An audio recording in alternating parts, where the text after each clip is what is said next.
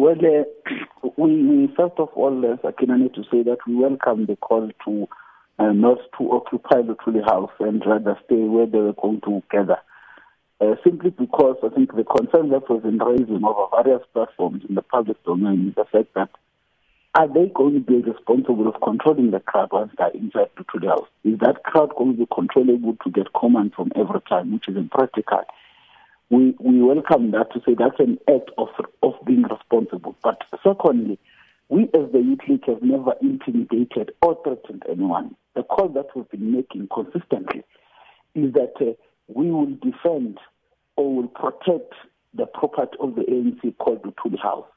Because if truth be told, even those that are speaking on such platforms, they know that when you come to Luthuli House, you don't just simply get into Luthuli House and walking into the house willy-nilly. When you come to Luthuli House, there is someone that you see, that person would then be contacted to verify that, and that person will come and collect you. So it's not true that people can just walk in willy-nilly to Luthuli House, because that's misinformation we need to correct.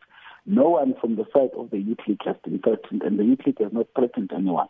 But we've simply been reasoning with society and those that claim to be concerned members to say that we don't need to do this. What we ought to be doing is that we need to be engaging in structures. One of the things that the hashtag Occupy Luthuli House movement has said in their press release was that young people of the ANC are now at loggerheads with each other, not about fundamental issues that actually concern the country, the economy, and so on, but rather, and to quote them, our generation is embroiled unnecessarily in the turmoil of factional politics led by senior leaders, unquote. What do you make of that? Is that true? Well, we are not intended in any factionalism led by senior leadership. Maybe those that are saying so, they speak from the position of knowledge that it might then just be themselves who find themselves intended in such battles of being controlled or being commandeered by whoever is they are saying is leading factions in the ANC. So far as we are concerned, we are not a faction. We are a structure elected at conference and whose responsibility is to mobilize the young people behind the vision of the ANC and to champion young people's interests. And part of ensuring that we mobilize young people behind the ANC is that we must start by protecting the African National Congress so that when young people are rallied behind the ANC, they find an organization, not just a spaza shop that wants to pretend to be an organization that operates willy-nilly.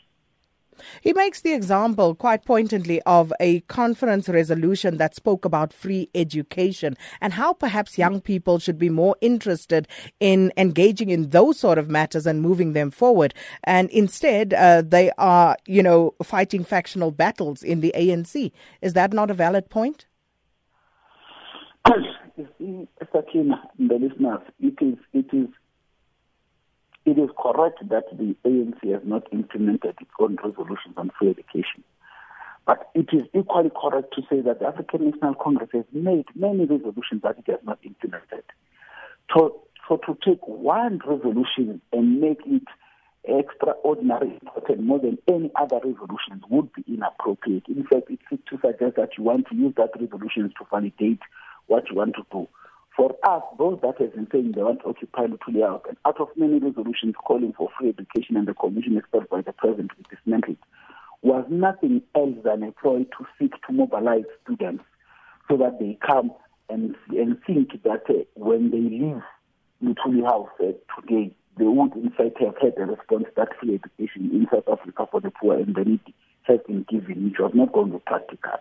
So that's why I was saying, let's not start to use the genuine struggles of our people with an intention of mobilizing them and rallying them for our own narrow and in the immediate interest. We need to be speaking to society genuinely. When we say others are not genuine, we should not say others are not genuine when we ourselves are not genuine. So all of us need to be genuine when we want to execute and carry out a mandate of the African National Congress and its leaders.